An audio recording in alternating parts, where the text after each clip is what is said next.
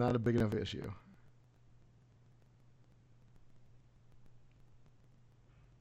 All right, whatever. I don't care. Close this. Go back to the script. All right, and here we go. All right. So, hey, y'all. It's going this pretty is well. Chris It's Rock here with Bushido Squirrel been a with your really weekly long knock week. activism wrap-up. Skies are finally Today we're going to be blue talking again, about which is kind of coronavirus, nice. Like, the utter it's failure that no longer is perpetually was twilight. Project Roomkey, We had an a earthquake, local hostile and that was architecture saga that was that fun. went viral, A bunch massive of Brown folks that I Act know, this violation, was their and a first very earthquake, and it important really freaked them important out because vacancy tax there's no report like that was warning for recently it. But published. just First, just how's everything going for you, Bushido? not that you're not aware of this, but have an escape plan. Like have a bag ready to go, know where your medication and your laptop and your cash and everything is, in case a big one does hit, because ostensibly we're somewhat due for one of those. And then in other news, I guess to cover real quickly, the 24-hour protest at Grand Park was finally shut down.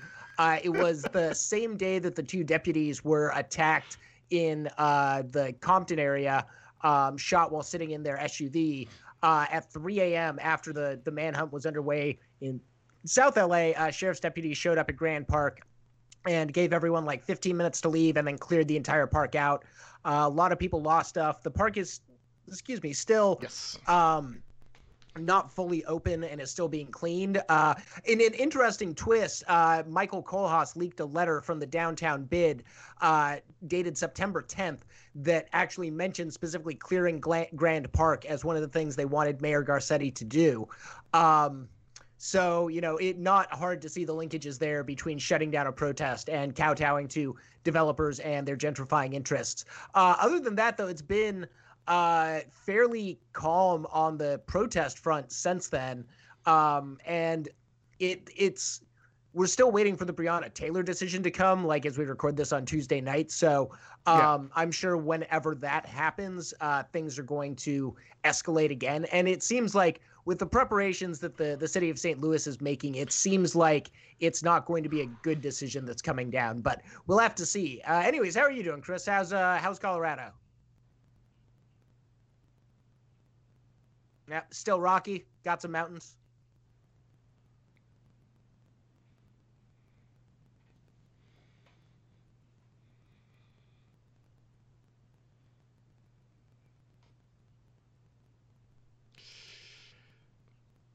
Yeah. Nice. Yeah.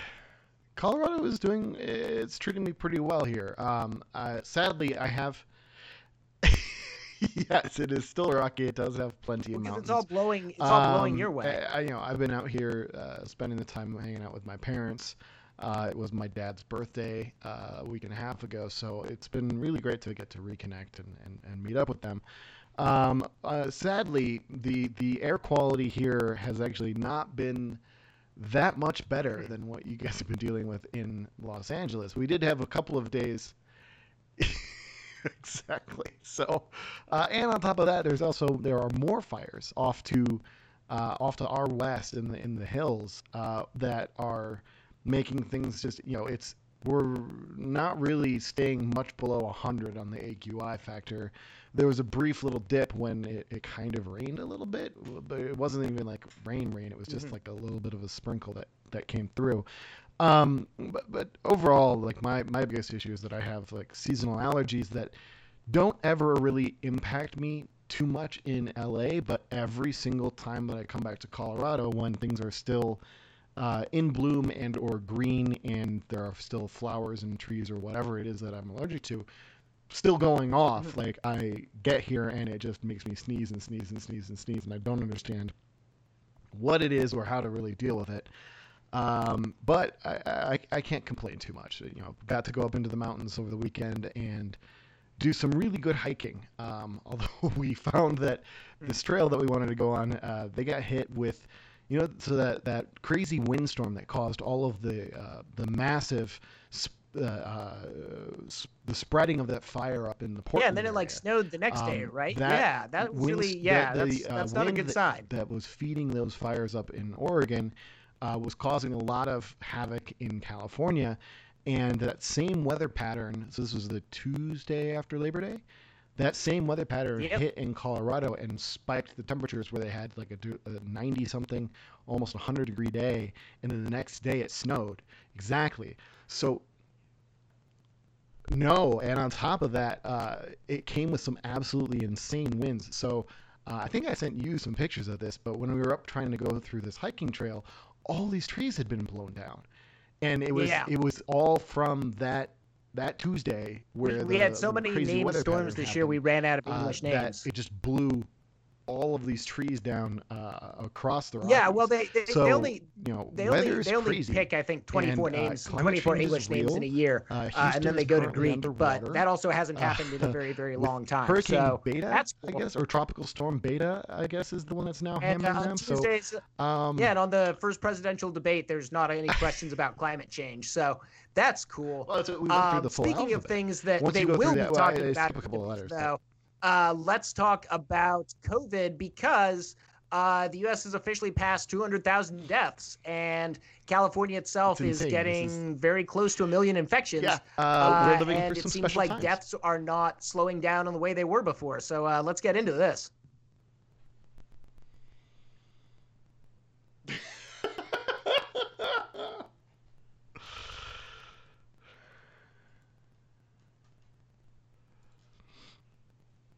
Yep.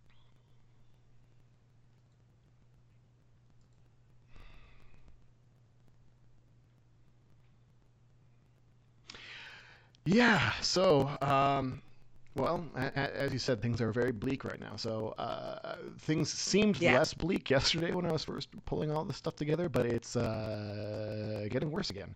So as of this recording, we're now up to 792,807 cases, confirmed cases of COVID-19 in the state of California.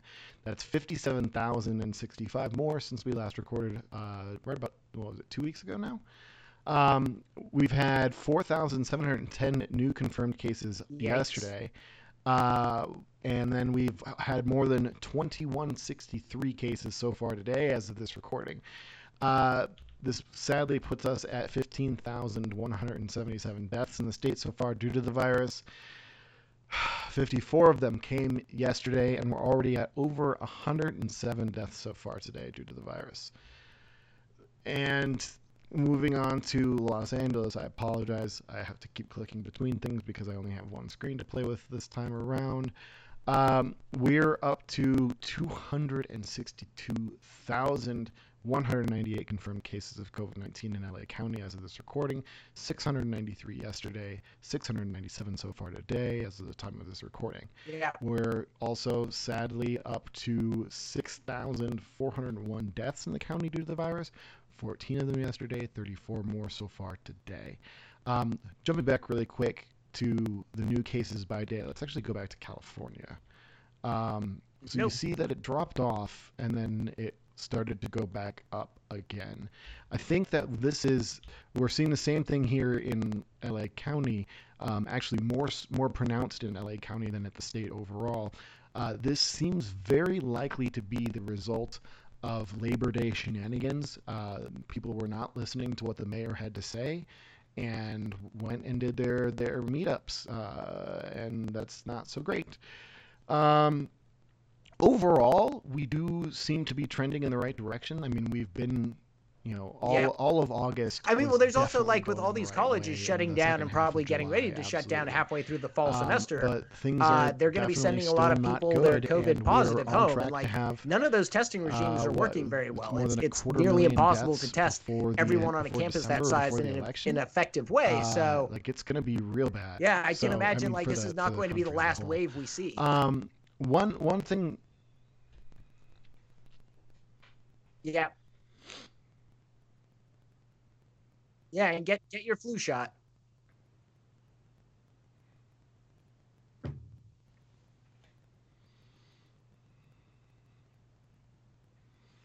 Yeah, we no, and we saw. I mean, we're also getting right into the beginning of flu season, which is when people expected a resurgence of the virus anyway. I Yeah, 100% get your flu shots. I mean, and just for anyone watching, I like noticed Chris the is local literally news. It's funny 'cause, residing like, under when his I'm parents' in roof LA, as he insults them. I'm So never watching the local news, but when I'm here in they're Colorado sleeping just spending feet time with my away from parents, what I actually from what I see understand. So a lot this more is of the local ballsy news. Like stuff. they are, quintessential boomers. They are getting their daily dosage of Yeah. the local news from like NBC or CBS or whichever station it is that they have access to.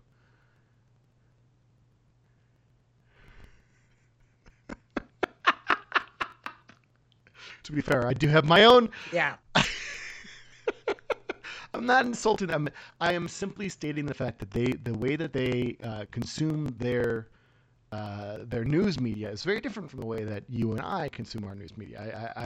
I know for instance, I absolutely do not watch like the local LA news unless it's a clip that I see on the internet or on Yeah. Twitter, because I'm not going to watch that shit with the commercials that they have. Like, and I am fully reinforced and validated in my opinion on this because literally every single commercial break is back-to-back ads for either Cory Gardner or Yeah, no, my what's his mom name? during the Democratic well, I was going to say my candidate for mom during Senate, probably the still like there. last Piggy few months of Bloomberg. her life just watched a lot of Him. CNN, and The that one was going to drink the fracking only fluid. time I heard about Bloomberg, because it was just Yeah, so wall to wall basically, Bloomberg running for It's president the ads. same ads every single day. It was pretty so terrible. I feel fully justified in not consuming any There of were that some news Tom media, Steyer ads in there but my also, parents seem to have tuned but it out was while they're getting when their it really news, got heated from up. these It stations. was But it was anyways, Bloomberg. Like the point Bloomberg before just this bought out tirade- all the ad space. Yeah.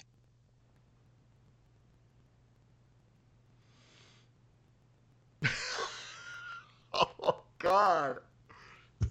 What? There wasn't Tom Steyer ads in there? Yeah.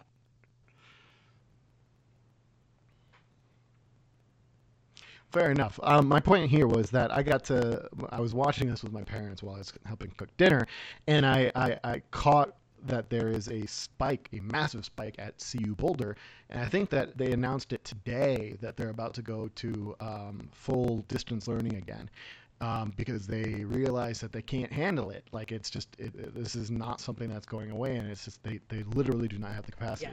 Yeah. But what I was getting at here earlier, before we went on a little bit of a tangent, the intensive care and other hospitalizations that are reported for LA County are definitely trending in the right direction, but of course, with the recent uptick that we've seen in the last few days coming, theoretically, we believe that it's coming from the Labor Day exposure, and hopefully it's not going to be surging past that. We do seem to be going in the right direction, although, again, flu season, it's going to be bad. One good thing, though, is that compared to the, like when we went into the hard lockdown, or at least as hard as it was in LA, we were looking at less than 500 ICU beds available to be dealing with this. And currently in LA County, we're at 988 ICU beds, which is basically double. So that's really good. I mean, again, they've done a bunch of things where over the summer they changed the way that they track these statistics, but, whatever. It's a thing that they do. One last thing worth mentioning here is that we are what now? I believe it's 11, 2, 4, 6, 8, 10. We're number 10. 10 in the state when it comes to per 100,000 I mean, there's been some discussion up in at least Kern County about how overweighted some of that is with nursing homes and retirement homes up there, because they are such hotspots, and like Kern County is not that big. But keep in mind also, California has 54 counties, so we're still like we're still pretty far out there when it comes to the other like 44 that aren't on the top 10. Where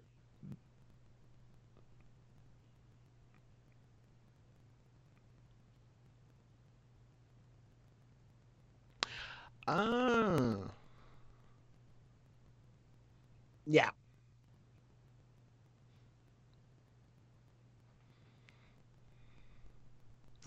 Oh yeah. Yeah.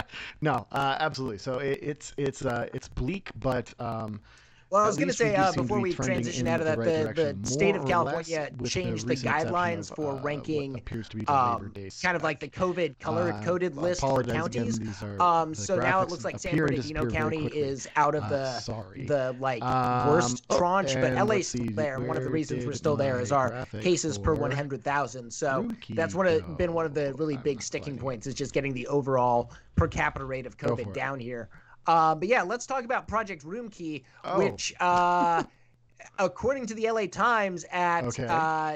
4:03 today is in the process of shutting down, which comes as a surprise to the 11,000 people who were promised rooms and never got rooms. So that's cool. But yeah, let's talk about how this project failed absolutely miserably.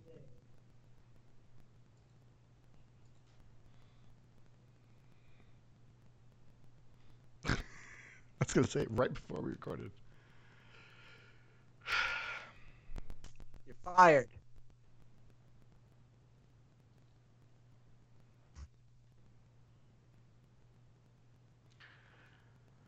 Yeah, it's bleak. So as you just mentioned, there was an article that was published today in the LA Times, which I'm not going to get the graphic up for because again, operating with one monitor. I apologize, folks. Ben Oreskes and Doug Smith. Oh, great. Okay, I'll take my shenanigans and run away. Ben Oreskes and Doug Smith were reporting this in the LA Times. The article again that was published just. You literally just sent it to me as I was sitting down to start finalizing the package for this. Quote, one hotel emptied its rooms in late August, another did so last week. A third is winding down this week. It's the beginning of the end for LA County's Project Roomkey, the $100 million plus program to repurpose hotels and motels emptied by the coronavirus as safe havens for homeless people. After peaking at just over 4,300 guests, about 30% of its ambitious goal, the project will shed several hundred beds monthly until it closes down early next year, said Heidi Marston, executive director of LASA. Well, and it's something where even LASA, like at the beginning, kind of like coming to a hobbled rather, the program by saying that they were only going to look at hotels that had 100 rooms or more. And there bad were a lot end of small to motels and Project hotels Roomkey. out there that were like An eager to absolute and utter participate, failure when but it LASA comes just to decided to delivering on not any of do the that. promises that the elected And officials seeing as really Congress were can't get it shit touting the together to pass the possibility of COVID this relief thing, bill, and when like it first was 75% of the announced. funding comes from the feds, Continuing on from for a program that nobody wanted to work in the first place, seemingly they got their wish. yes.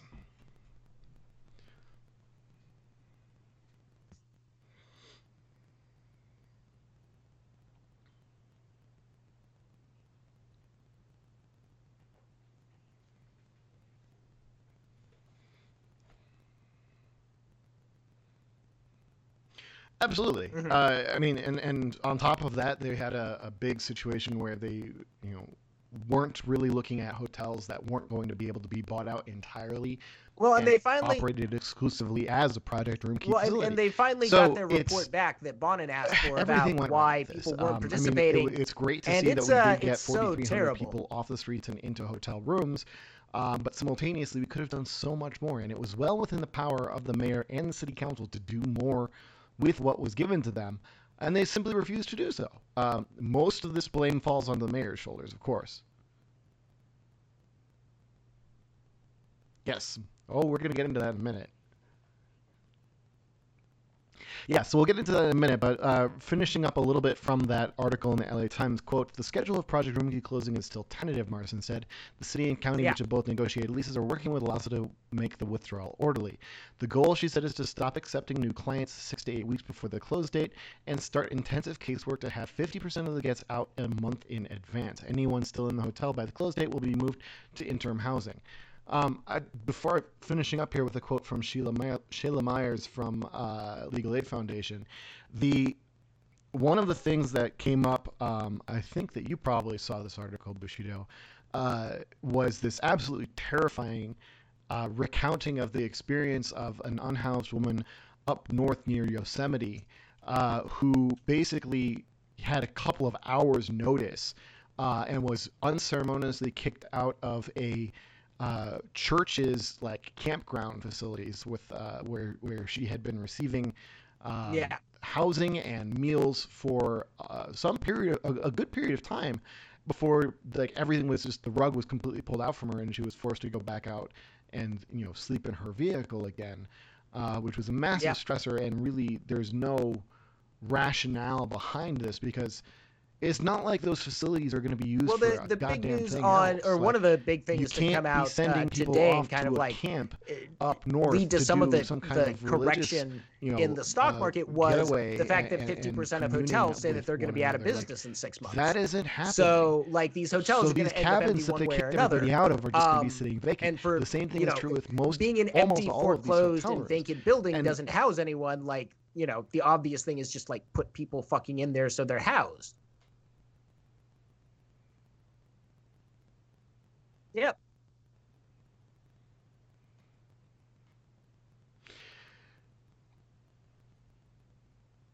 Yeah.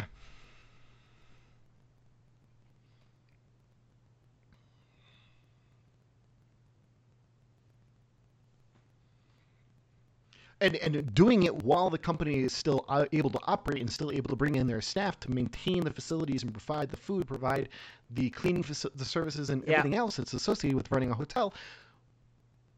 Why are I fundamentally do not understand how this, like, we're gonna get to it in a minute, but like the rationale behind organizations and companies like the fucking Biltmore and Omni Hotels just utterly escapes me. I know that like Biltmore and Omni are going to be two of the ones that are not going to be shut down by all this shit, but anyway, before we get into that really quick, we're going to get a quote here from Shayla Myers from Legal Aid Foundation. Quote, "It does not shock me at all to learn that very few people are moving from Project Roomkey into permanent housing. All that does is illustrate the fact that we do not have nearly enough permanent housing available for people." Right on the money. Shayla knows what's up. Shayla absolutely knows what the fuck is going on, and is not afraid to call it out for what it is when she's talking to the LA Times. And also, Shayla, literally just one of my favorite people on the planet. She's involved in all of the best things, and she loves to help sue the city, which also makes me very happy. So going back to just over a week ago, on September 14th, Knock.la received a copy of that memo that you were talking about, Bushido. It was a memo that was generated by the city's chief legislative analyst, the CLA. That's the acronym that you hear in all of the city council meetings if you're tuning in to watch those with me. But this memo was not immediately disclosed to the public over concerns about the quote-unquote privacy of the hotels named within it. So basically Marquise Harris Dawson and Mike Bonin really put their foot down and demanded that this memo get released. It did seem to be the case that the city published the memo and then immediately broke the link on the clerk's website, so you weren't actually able to access it. Everyone who was trying to access the lacity.org URL for the PDF was running into this page not found error. At least that was what was going on with Cape Town for All. So it seems like they only published it for like 30 seconds, but at least they were upfront about it. Like, at least they didn't try and bullshit to people, and it was able to be sent around and analyzed by our editors and writers over at Knock.la. And Liam wrote up a very tidy little synopsis of what the fuck went down. And so the rationale that some of these hotels used is, that's an optimistic way of looking at this. Quote, "For instance, the W Hotel was, quote-unquote, hosting medical personnel from nearby healthcare facilities and thus unable to participate for fear of infecting frontline workers. Project Roomkey only committed to work with hotels that were otherwise vacant. While we were able to confirm the W offered a discounted rate to specific healthcare professionals, it also hosted a hugely busy, largely maskless pool party as recently as July 2020. Continuing, the Omni was not interested in Project Roomkey either, but they had no reasonable excuse. Instead, they cited, quote-unquote, impact on the brand as the reason to refuse to take in human beings in imminent danger. The Hotel Indigo, Bonaventure, J.W. Marriott, Ritz-Carlton, and the residents in Courtyard expressed concern about quote-unquote it's mixing telling that their they yanked that report down 3 minutes after after it was published. Like, they didn't let it live for very long, but also, like, kudos to the people who were watching with the Hawk's Eye and were able to grab it. Pendency by Project Room Key participants. It is not difficult to imagine that they accidentally said the I guess that's one of the things that I found so absolutely stupid and frustrating about today's LA Times endorsement of David Rue is this is the kind of shit the council pulls like all the time, and how you could even like how you could, as a journalist, endorse anyone who's engaged in that behavior, i.e. any of the incumbents, is just beyond me, especially when like you've got a lot of really good reporters working on this issue who talk daily about like how terrible and cruel and stupid this is, and the city just like spits in your face as far as transparency goes. It's oh yeah, 100%. I don't know. I just kind of run out of rope at some point because like what else can you say other than like fuck you?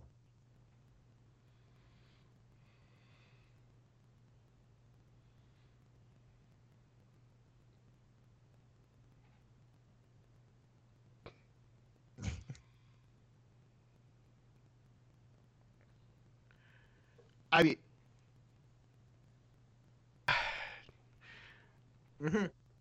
no, I fully agree. I have absolutely no comprehension for what the rationale was behind the editorial board's, endorsement of Rue. Even like the paltry claims of actual progress that they're giving him credit for are things that he hasn't really done anything substantive on. Like the ethics and transparency rules that he is quote unquote championing, it's utter bullshit. Like, talk to Rob Kwan about how effective the ban on developer contributions really has been.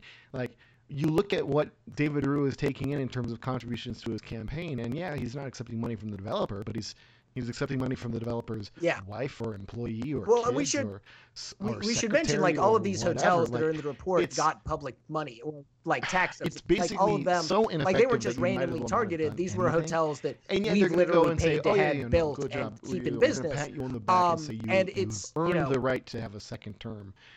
Meanwhile, he ain't doing shit about anything relating to Project Roomkey, and just concluding. Yeah. Oh, yeah, 100%.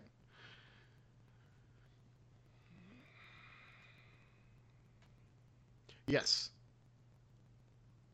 Yeah, it's something like $1 billion in public subsidies since 2005, and a lot of these are hotels in City Council District 14 because, of course, they're hotels in City Council District 14 because that's where Jose Huizar has been operating for the last almost 15 years. Like. This is, or 13 years rather. This is absolutely like par for the course. Is it 15 years? I can't keep track of how long he's been off. He's been in it forever. But the point is, like, these hotels and a lot of the the approvals for the building of these hotels really came as are tied in with this corruption scandal that Jose Huizar is currently facing indictments over. Like, it's just absolutely grotesque. But quickly concluding here from Liam's piece in Knock.la, which, by the way, has received a great amount of traction, and y'all should absolutely read if you haven't read it yet. Quote, for months, activists have called for Mayor Garcetti to use his emergency powers to seize hotel rooms and protect his constituents. The response has generally been that hold on, I have an idea. I think I can solve this can actually take longer than negotiating with hotel owners. So, like, what if we gave Eric, as a publishing time, it has been 165 days band since the launch of Project Roomkey. Dudes with guns and armored cars. We have less and like used them to seize hotel rooms. Like, if we gave him like, I don't know, like ballpark like $2 billion a year, do you think we could make that happen? Yeah. Oh no.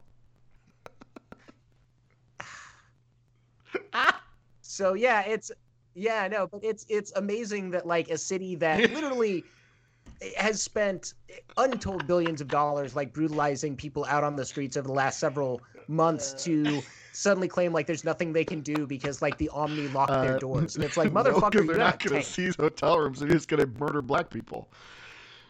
Oh. Fuck the LAPD. Yeah, so I mean, it's if we really wanted to fix, yeah, if we really wanted to fix this, we could fix this. Like if we really wanted to seize hotel rooms, we could straight up seize hotel rooms. It could very much be done.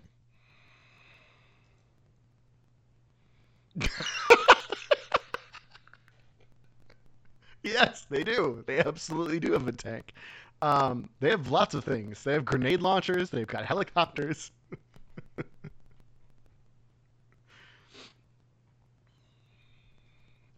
Well, Yep. 100%. And then on top of that, like as you just mentioned, those reports that are coming out that all these hotels are going to be going out of business.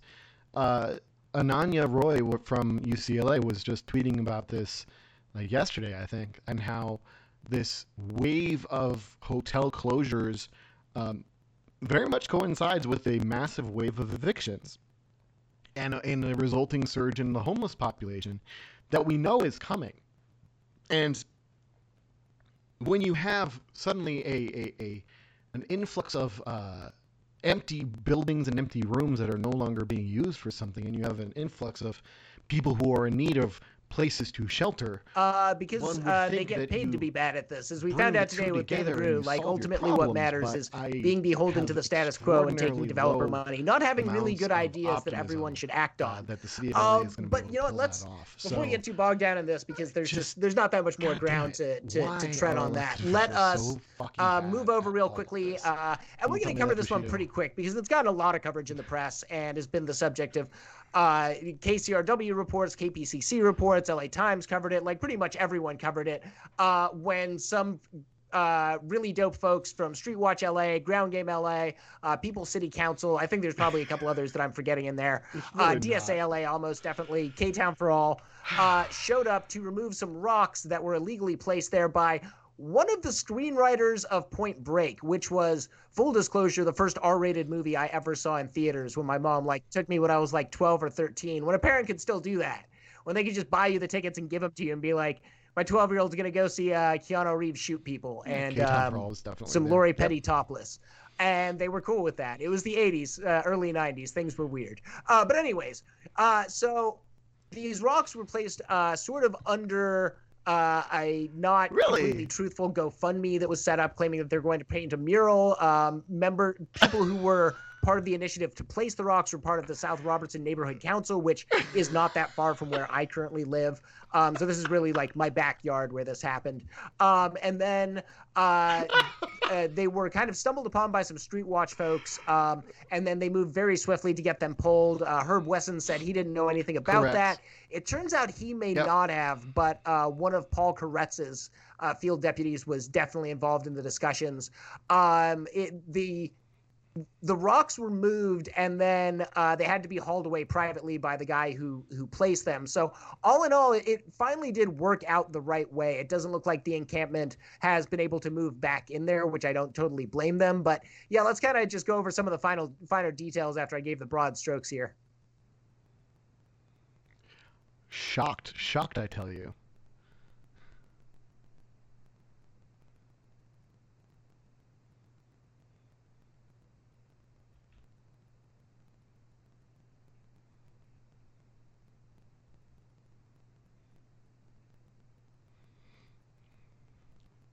For sure. So, jumping back to this first thing, was this tweet from Ground Game's Andrea Moore. Uh, you know, she tweeted about the fact that the neighborhood council members of the neighborhood council had raised apparently $3,600 to install these very ugly boulders Yeah. in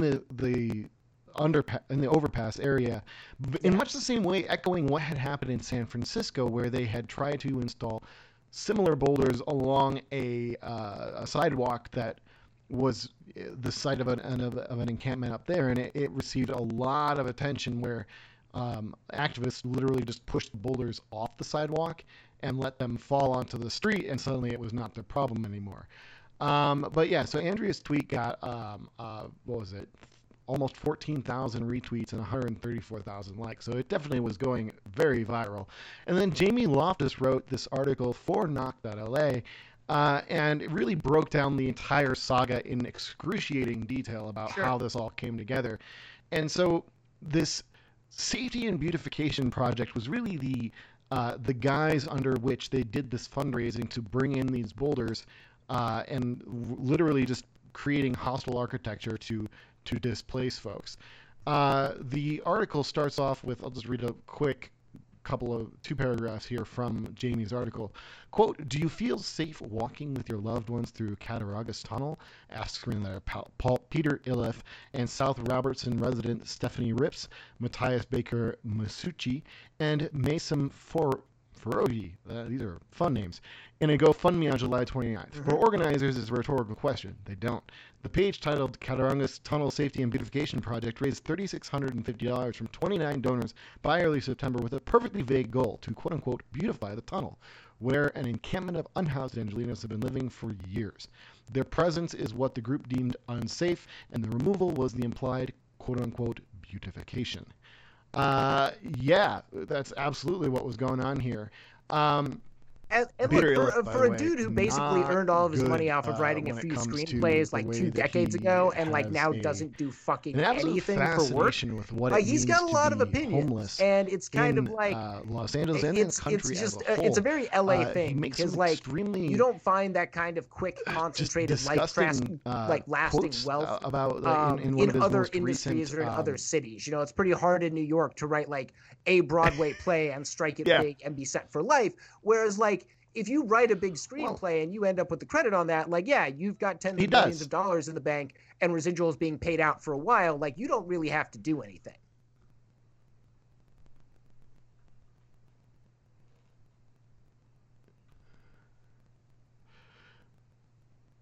Oh, Jesus. Yeah.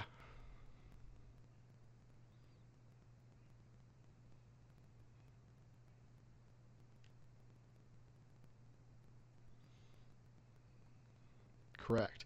So one of the great things I wanted to pull this quote here because in his 2017 piece or film Trump's America, we subsidize oil companies. Has a character.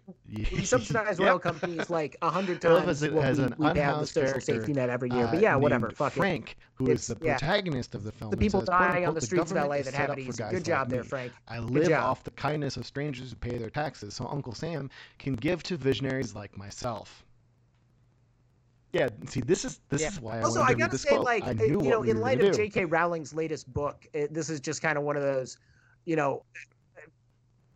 Oh yeah, she's been writing. God, this is so twisted. But so she's been writing mystery novels under a male pen name. Yeah. So Peter Iliff, and in her second book, she had a straight guy. Yeah, so the conclusion she had a trans character who was like psychotic and murdering people, or maybe about to murder people, was like definitely harmful. And then in this latest book, the villain that's being chased is either a straight man who poses as a trans woman or a trans woman. I'm not exactly sure how it's in the text, but that's a serial killer and uses the whole being trans to access places like women's restroom to assault women and attack feminism, I guess. Yeah, so it's just one of these where like Peter and JK are both kind of showing their deep, dark thoughts through their fiction and not doing a good job of hiding it at all, like doing a pretty terrible job of hiding it.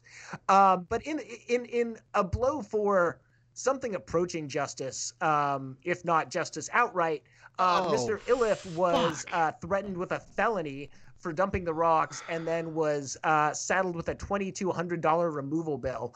So he scammed $3,500 out of people on GoFundMe and spent that on rocks, and then had to go into his own pocket by $2,200 to have the rocks privately hauled away less than a week after he placed them. So very, very good job there, Mr. Iliff. Like, all in all, I consider that one a karmic win.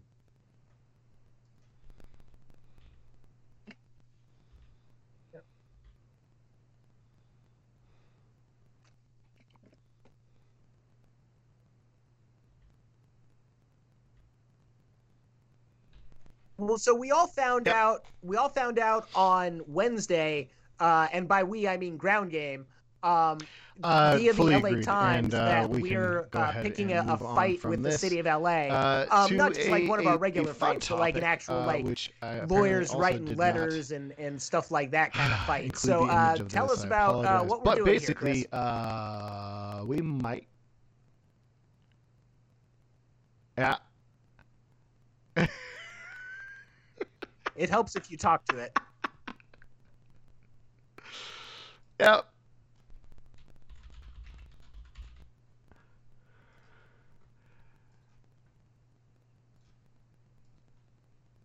Yeah, so let me pull this up and shrink it a little bit.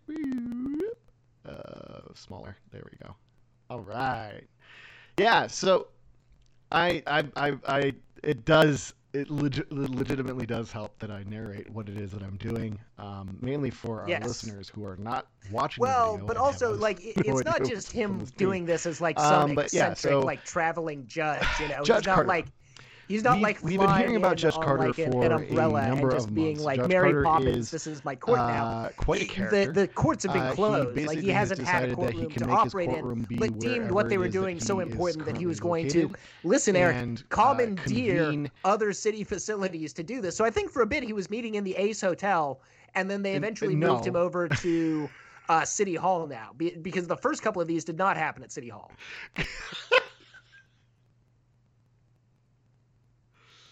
Yeah. No.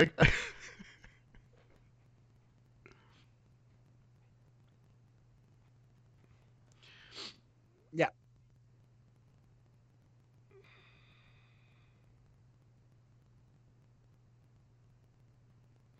Correct. But I just wanted to point out really quick, I didn't realize this earlier. I was looking at the description of the image that's attached to this headline. The headline, of course, is Civic Group. It says LA Council met illegally when federal judge held court in City Hall. Well, he's also The been description of the featured in a image lot of is, and I thought I documentaries had and recognized TV this shows, officer. and It he's is, sort of like Officer the cop Dion that cares Joseph, down on Skid who Row. And by has cop that cares, they mean basically like made a name for he's still himself very as law and like order the and Skid Row wants to cop, arrest people, and but he is a he's highly also problematic been figure sort of who a voice of reason, being like, I hey, don't I think can't that arrest LA everyone Can who's has lying down on the anything sidewalk, not nice because to he doesn't say want to about, arrest them, but just Dion that's too many Joseph. people for him to process and hold.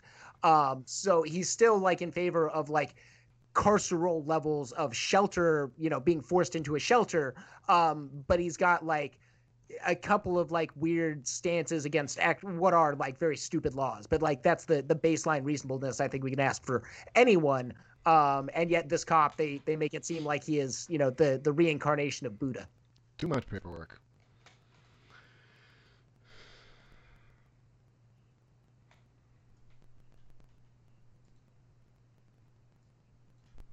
We do that.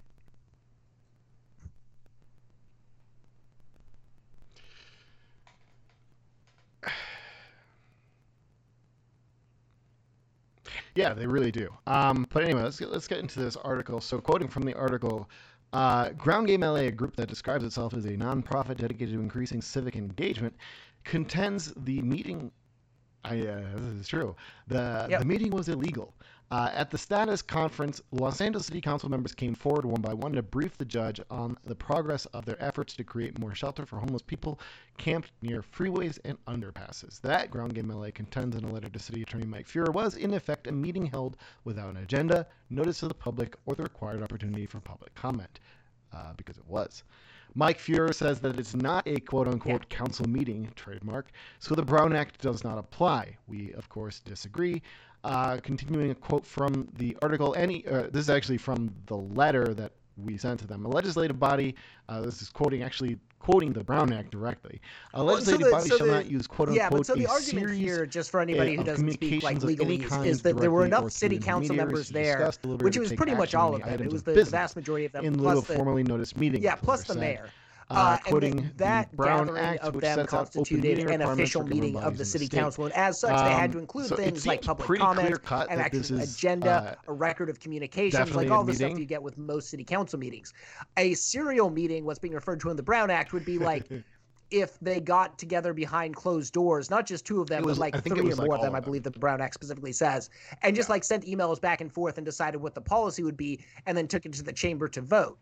And the thinking there is that there has to be a traceable, Correct. transparent line of communications to get to the policy decision. And because of the way that these meetings are happening and the nature of these negotiations with the judge, the city is effectively setting policy through negotiations of a settlement with the judge that the public has no input in. So whatever policy they come to that allows them to continue sweeping some encampments while providing housing for some will be effectively the policy that will allow things like 5611 to keep being enforced, and the public will have no chance to say, no, we don't want that, or the council to vote it down, though ostensibly I guess they could vote down the settlement, but after negotiating that with the judge, they probably wouldn't do that. So yeah, so our argument here, and the argument that like Ground Game is willing to go to court over perhaps, is that meetings like this need to be fully open and accountable to public in every single possible way that the Brown Act lays out. And the fact that these meetings have not means that we need to take action to stop them from resulting in policy changes before we have a chance to get our say.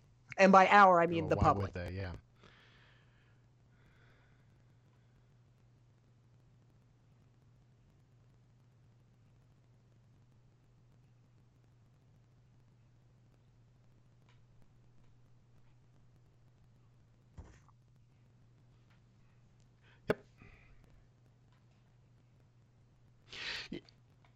Yeah, absolutely. And so it's as a former member of the Downtown LA Neighborhood Council, my brief tenure there of something like 8 months or so, I distinctly remember that when you go through your ethics training that's required to participate in any of these elected bodies, it very clearly lays it out. You can't even be in the same fucking room as more than like, as soon as you establish a quorum of the elected body in a single room, it is a meeting. It doesn't matter if you're there because of any extra reason. Like, it doesn't matter who the third party is that has convened you. The fact that you're there means that it constitutes a fucking meeting. So it's very clear-cut in my opinion, but of course I am not a lawyer, and I am not able to dispense any kind of legal, argument on this stuff. But holy shit, come on. Concluding from the article, our very own Bill Przlocki, quote unquote, quote from the article, although the letter does not identify any specific action, Bill Przlocki, the group's executive director, said he's not actually the executive director of Ground Game, right? Anyway, okay. Said the council members' testimony sent a clear, quote-unquote, vibe that they were discussing policy that could lead to homeless people being forcibly removed from encampments once more shelters we've also are been opened, through Bill. several This opens a pathway for them to start doing enforcement and clearing not having any encampments in movement on it. exchange It's for not housing. like the That would people of be Los a Angeles policy haven't that was told the never city what voted they on in want to light do. of day. The We city knows absolutely very think the well city and needs has to been house funded people. to the We tune of don't $1 think a billion consent on the decree city is level and $1 needed billion to do on that. the county We also level don't think the to civil spend on rights of housing. unhoused people Up to have to be the 20,000 payoff. rooms in total between the city and county if all of them were Thank built. you very much. But we know that's not going to happen. And so, like, when the city is saying that they need a judge to come in and tell them what to do, when the people of LA have been very effing clear about what they should do, is really kind of frustrating. And again, just like, why anyone would back any incumbent on this body except for maybe Bonin at this point is really just amazingly frustrating. It's yeah.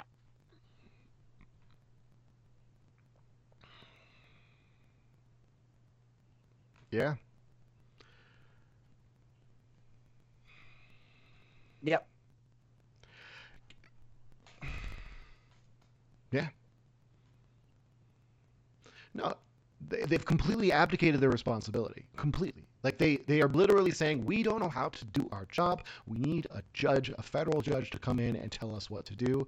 And then we are going to be able to, it's basically they have no fucking spine. So they want to be able to go back to their constituents who say, we don't like the things that you're like, the rich and annoying constituents that actually contribute to their campaigns in a truly meaningful way, historically speaking. I mean, what we're seeing for the Nithya campaign is completely groundbreaking and totally different. But when you look at the way that campaigns have been financed in the past, it is normally rich and very involved NIMBY-ass people that do not want to be seeing homeless people as their unhoused brothers and sisters, but instead as a problem to be swept away and dealt with someplace else, specifically in my neighborhood in downtown. They just want to push everything to Skid Row and encapsulate the problem and control it and contain it within that 50 square block radius. So this is a way that they are able to then go back to their donors and their constituents and the bids and all that fucking bullshit and say, my hands are tied. I can't do anything about this. The judge has literally issued a law that forces me to do this. It's very much the same thing with like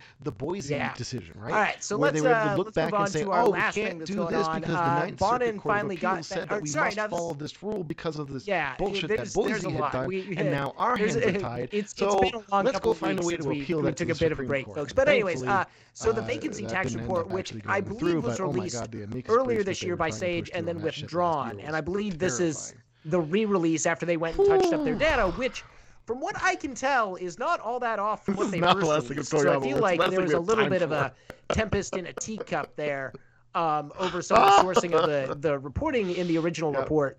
But yeah, let's dig into this. It's pretty dense. It's, like I said, coming from Sage. It's coming from the Anti-Eviction Mapping Project, and then it's coming from Jacob Wucher, a frequent Knock contributor and a UCLA law student, and a just all-out tenants' rights activist, just kind of like ripping up Twitter. So what did they find? Yes. Oh, sorry, I missed that. There was a page break, Zachary. My apologies. Yes. Yep.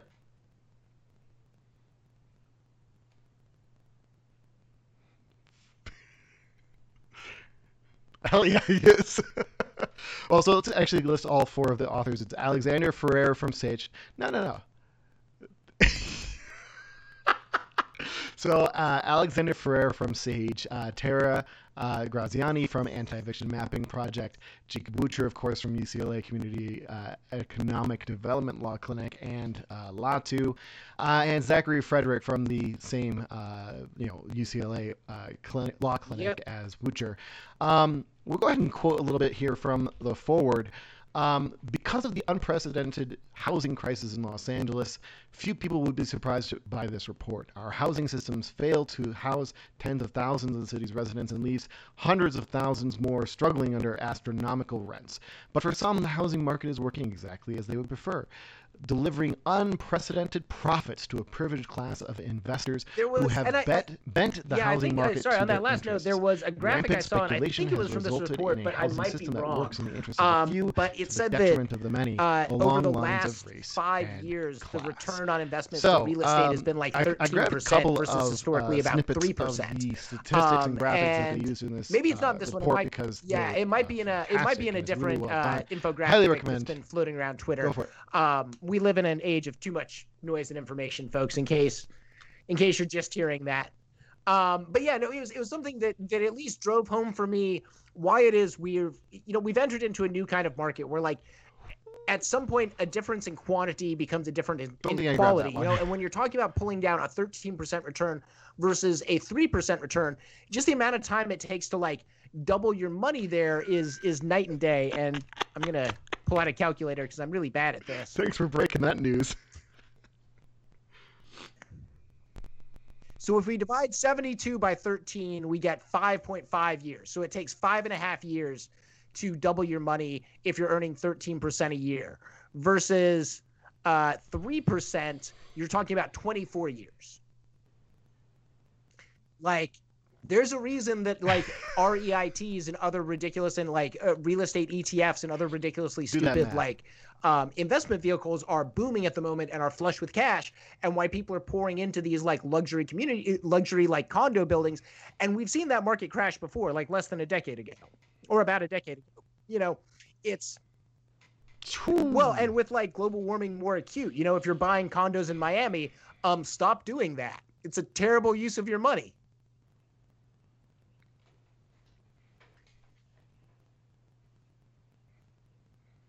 Yeah, but so let's swing it back to this coast before I go off on Miami's to be we're gonna probably see Atlantic it crash again. Nature.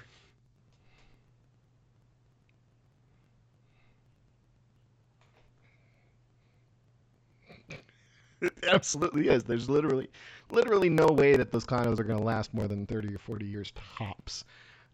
Probably more than 20. Yes.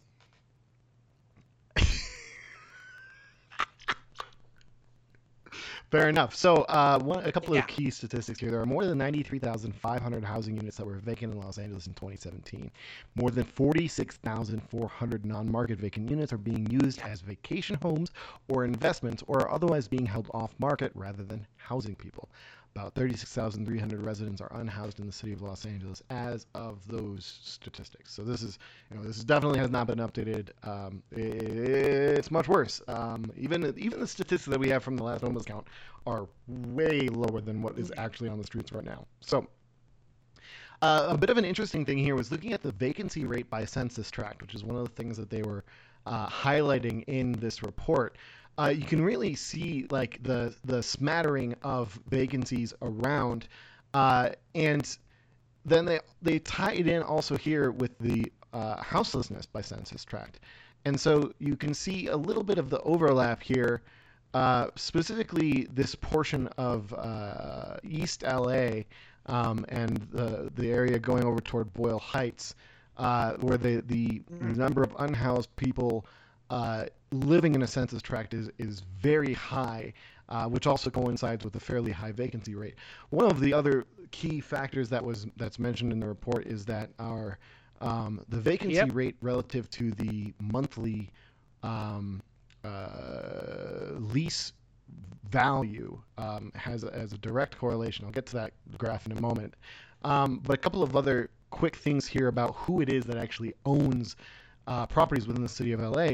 Almost 67% of all residential units are directly owned by investment vehicles in LA, according to the county assessor's entries for the property owner's name. 76.6% of all privately owned vacant lot area in the city is also owned by investment vehicles. 49% of all vacant land in the city is owned by investment vehicles. Then, what is it? 613,513,000 square feet of vacant lots, the equivalent of 10,651 football fields, or 22 square miles, are owned by investment vehicles in Los Angeles, accounting for over 4% of the entire city's land area. Holy shit. A little bit of stuff going on here. This one I really liked, because this is the vacancy rate is designated by these increasing dot sizes, and they're overlaid on top of the census tracts, corresponding with the corporate ownership rate.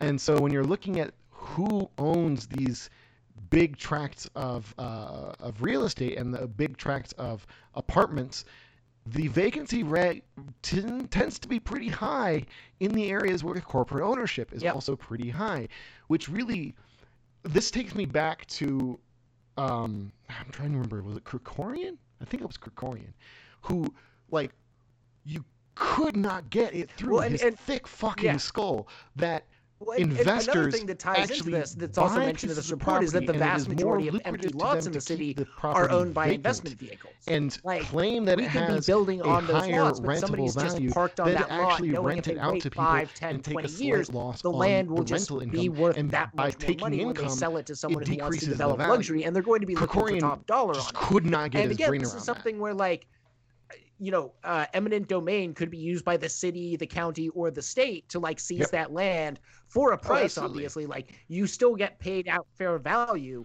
for, like, even when the state seizes your property under eminent domain, but then be turned into affordable housing, be turned into social housing. Like there are a lot of ways to fix that, which the city could straight do. They're looking at expanding the 605, and they're going to demolish homes in order to expand the 605. So they'll break down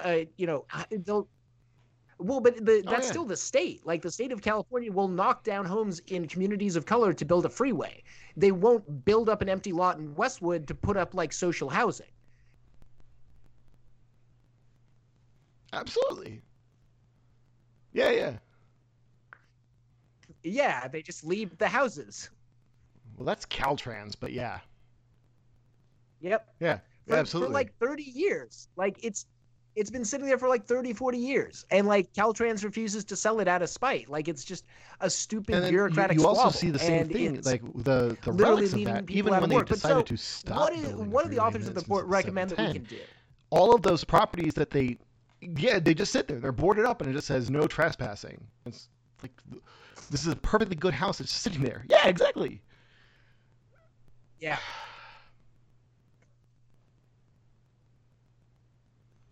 It absolutely is. So before we get to that, I really wanted to point out this little chart that I've got up on the screen right now, which is the vacancy rate by rent. Yeah. Where literally there is like a 1-to-1 tracking of the higher the rent, the higher the vacancy. So when everyone was talking about this overproduction of luxury units, like I remember Latu a year or two ago when SB 50 was first being introduced. So that would have been 2 years ago, right? I forget. Everything is blurring together at this point. I apologize. But when SB 50 was coming out and Scott Wiener was going on and on and on about how he was going to fix the housing problems in Los Angeles by allowing us to build, baby. Folks up with all those little avocado emojis on Twitter, they were all talking about how just allowing the corporate developers to come in and develop the properties and put more housing in, eventually there has to be trickle down. And we literally just don't see that happening. When corporations come in and they own and develop these properties and they put up this luxury housing, which increases their asset portfolio, they don't give a fuck about whether or not they're actually renting them. I mean, they do to a small degree, but when it comes to their long-term profitability, what they care about is the perceived value of those assets. Yeah. And that directly shows up in graphs like this, where you see a pretty much 1-to-1 correlation where the higher the rent is, the higher the vacancy is. Because they've literally just overproduced luxury housing in the city to the point where it's no longer there's just not the population with the disposable income to spend on these luxury units. It's just absolutely out of this world. There's also a very direct correlation between Ellis Act and vacancy, but we're not going to get into that right now. Let's just go through those key findings as you mentioned earlier. One of the key findings was, of course, that thousands of units are being held off market in the city of LA and the county of LA that were building homes, but only for the rich. Property in Los Angeles is increasingly financialized, with nearly 2/3 of all residential units in the city directly owned by investment entities, which is fucking wild. That speculation removes thousands of units every year from the market. We're not building nearly enough affordable housing, and that cities across North America are turning to vacancy taxes to combat speculation and generate revenue for affordable housing. Of course, the most popular and well-known of these being Vancouver. They also clearly state that a vacancy tax can be done here, that there are complementary policies that are also needed, and that Los Angeles 100% needs to have better public data on vacancy. We just do not have it. Some of those recommended policies that they argue that we should be implementing in addition to a vacancy tax is, well, of course, first and foremost, a citywide vacancy tax that's not just on vacant homes, both rented and owned, because, if it's a vacation, second, third, whatever home, it still counts as being fucking vacant, but also on commercial properties and undeveloped lots that are zoned for housing and have had rental housing on site in previous 10 years. They're also recommending the use of DWP data, following the model of other cities to establish vacancy, and that the vacancy penalty apply to any property that's vacant for more than 90 days in a year, which is pretty great.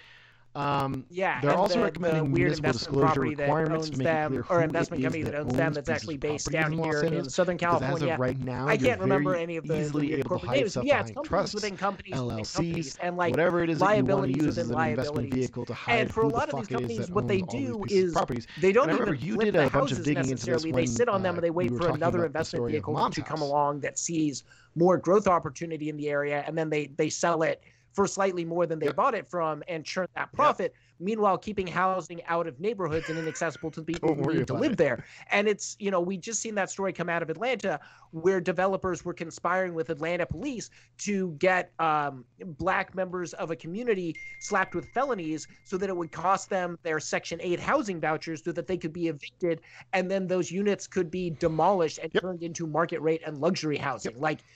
The connections here between the police state and gentrification are very direct, and that's exactly what we're seeing in downtown. That's exactly what we're seeing with the bids. That's exactly what we're seeing with the aggressive use of LAPD. That's exactly what we're seeing with the focus on trying and failing to build affordable and permanent supportive housing around Skid Row, but that quickly becoming some of the most expensive housing in the effing world. Like the Path housing is $600,000 a unit and still isn't open yet, and you're just...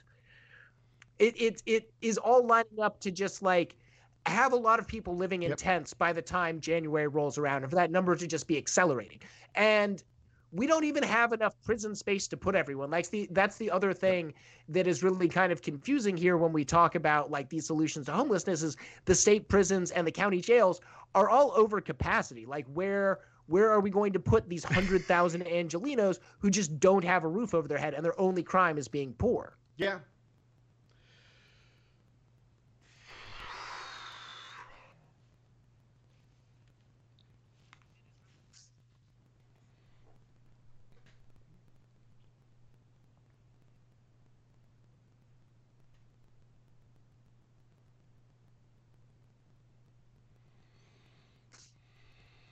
Yeah. A couple of other quick complementary policy recommendations is from this report is that having public access to accurate data on vacancy so communities and policymakers can work to make a housing system that actually houses people. Shock. Oh my God. Who would have ever thought of that idea? Another one is a prohibition on condominium conversions and demolitions of rent-stabilized units until appropriate vacancy monitoring procedures are in place, of course. Also recommending a flipping tax to deter speculative behavior in which buyers sell buildings for profit rather than using them to actually house people. And that, I think, that would be huge to have in Los Angeles. Along with a real estate transfer tax to limit speculation and make the tax system less regressive.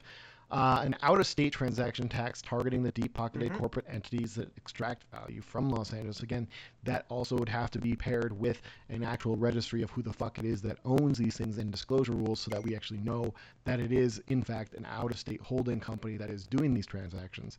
And an increase in gross receipts tax to ensure that the largest corporate landlords pay their fair share for their role in the housing crisis, because they're going to claim that they're, free of any liabilities on this. And of course, other means to use vacant housing to house the unhoused, recognize the gravity of the current crisis and the need for action. So they leave it open to say, like, these are not for like the only 90% of the units built in his district have been market rate units since he took office, but implementing an actual vacancy tax. So it'll be really interesting to see, though, like, Chris, he's stealing what all of happens with Nithya's that ideas. Proposal that and we'd tell you to vote for Nithya, the woman with over the past ideas. year, and that Rue is claiming but all for of this vague credit and unexplained reasons, in his attempt you should to vote for the make guy himself who's going to seem do those actually be ideas progressive. worse.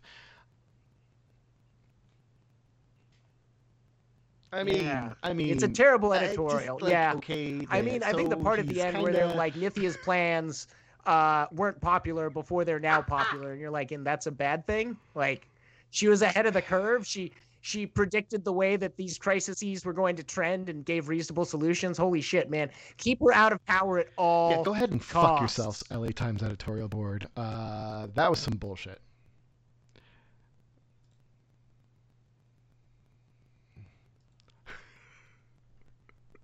Also, like, the whole she was executive director of Times Up Hollywood, and like he's a sexual predator, like that whole allegedly thing didn't get discussed at all. On top of that, they're also saying the whole like the council should adopt her policies, but let's go ahead and re-elect assaulting an unconscious the fucker woman that hasn't been able to implement any meaningful changes. We'll pretend that didn't happen because the DA decided not to press charges because our DA's office is the worst DA's office in the world, in the entire fucking world. So we've kind of gotten off topic here on the vacancy tax. So to round that out, a vacancy tax is really good and would raise this money and would force landlords to rent their places rather than just sit on them.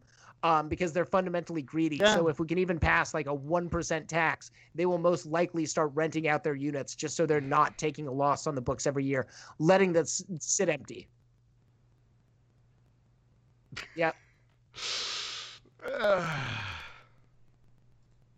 Yes.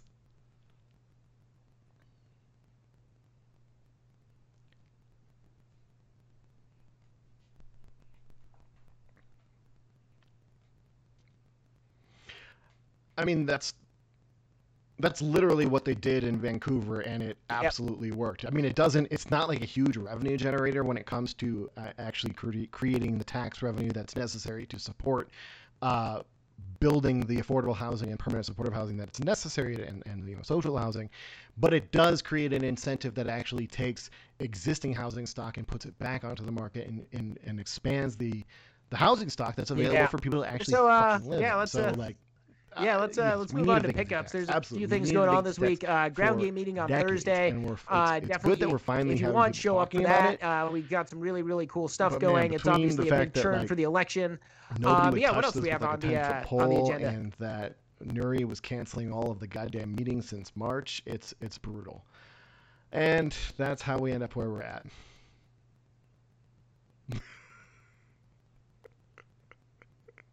Yep.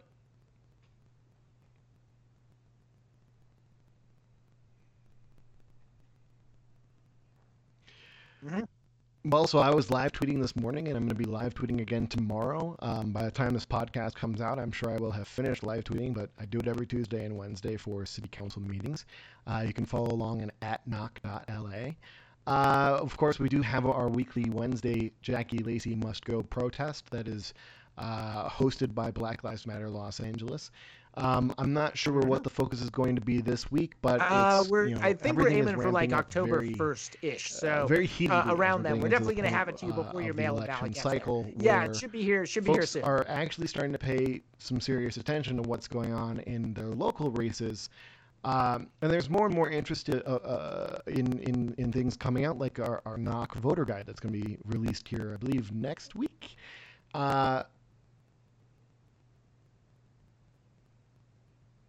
So Thursday, Friday. Yeah, exactly. That's going to be great. I know we both have some articles that are going to be a part of that. So everyone can look forward to reading more of the things that we have to say. Of course, you can volunteer for the ground game endorsed candidates, and you should volunteer for the ground game endorsed candidates. NithiaForTheCity.com/sign up to go volunteer for Nithya Rahman. FatimaForAssembly.com to volunteer for Fatima Zikbalayir. And GodfreyForAssembly.com to go volunteer for Godfrey Santos Plata, because we need to elect all of them. This is huge. This is absolutely huge. And turn up for the Measure J phone banking that's going on. I know that Justice LA is doing a weekly phone bank on Wednesdays for that. If you're interested in supporting, actually dedicating an additional 10% of the county's budget to invest in our communities and take that money and spend it in ways that are much better for the people of Los Angeles County than spending it on the cops. Go support Measure J. Reach out to White People for Black Lives. Mm-hmm. I know for a fact that they are helping to host those weekly phone banking sessions. They've called, I know, more than 25,000 people so far, and they're going to continue to be doing this, and they're getting a great response rate from folks in terms of support for Measure J, but we need more volunteers. Of course, if you do have money to kick into that, go ahead and support all of these candidates as well as Measure J, because we know that the police and they're really the only. I mean, they're unions, partnering with the Law big Enforcement grocery Officer stores Associations who are interested in people who shoplift, being convicted of felonies, and also having their DNA entered into a state database and a whole bunch of other really terrible panoptic stuff that's really just meant to serve capital when people are, on the verge of an economic collapse during a pandemic and will probably need cheaper access to food. So all in all, it's just Prop 20. Ooh, Prop 22. Yeah. Prop 22 is the that's the Uber and Lyft one. Prop 20 is the cop one, with money from Safeway and Kroger and all that stuff. So yeah, those are both bad. Which proposition is that one? 20. Okay, yeah. So I mentioned Prop 22, which my mistake. That's the Uber. The Uber. Yeah, we'll do that this weekend. No to both.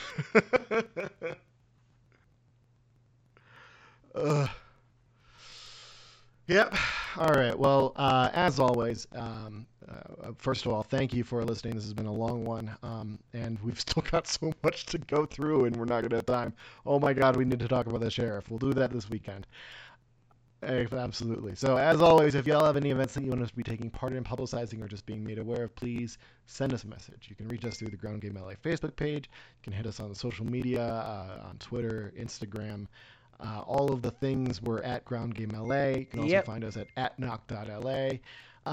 This podcast and every Ground Game podcast is a production of Knock.LA. You can support our work over on Patreon at patreon.com. Yeah, well, anyways, have yourselves a safe rest of the week. Check the we'll catch you description this weekend. of this podcast for sources, links to the actions and social media.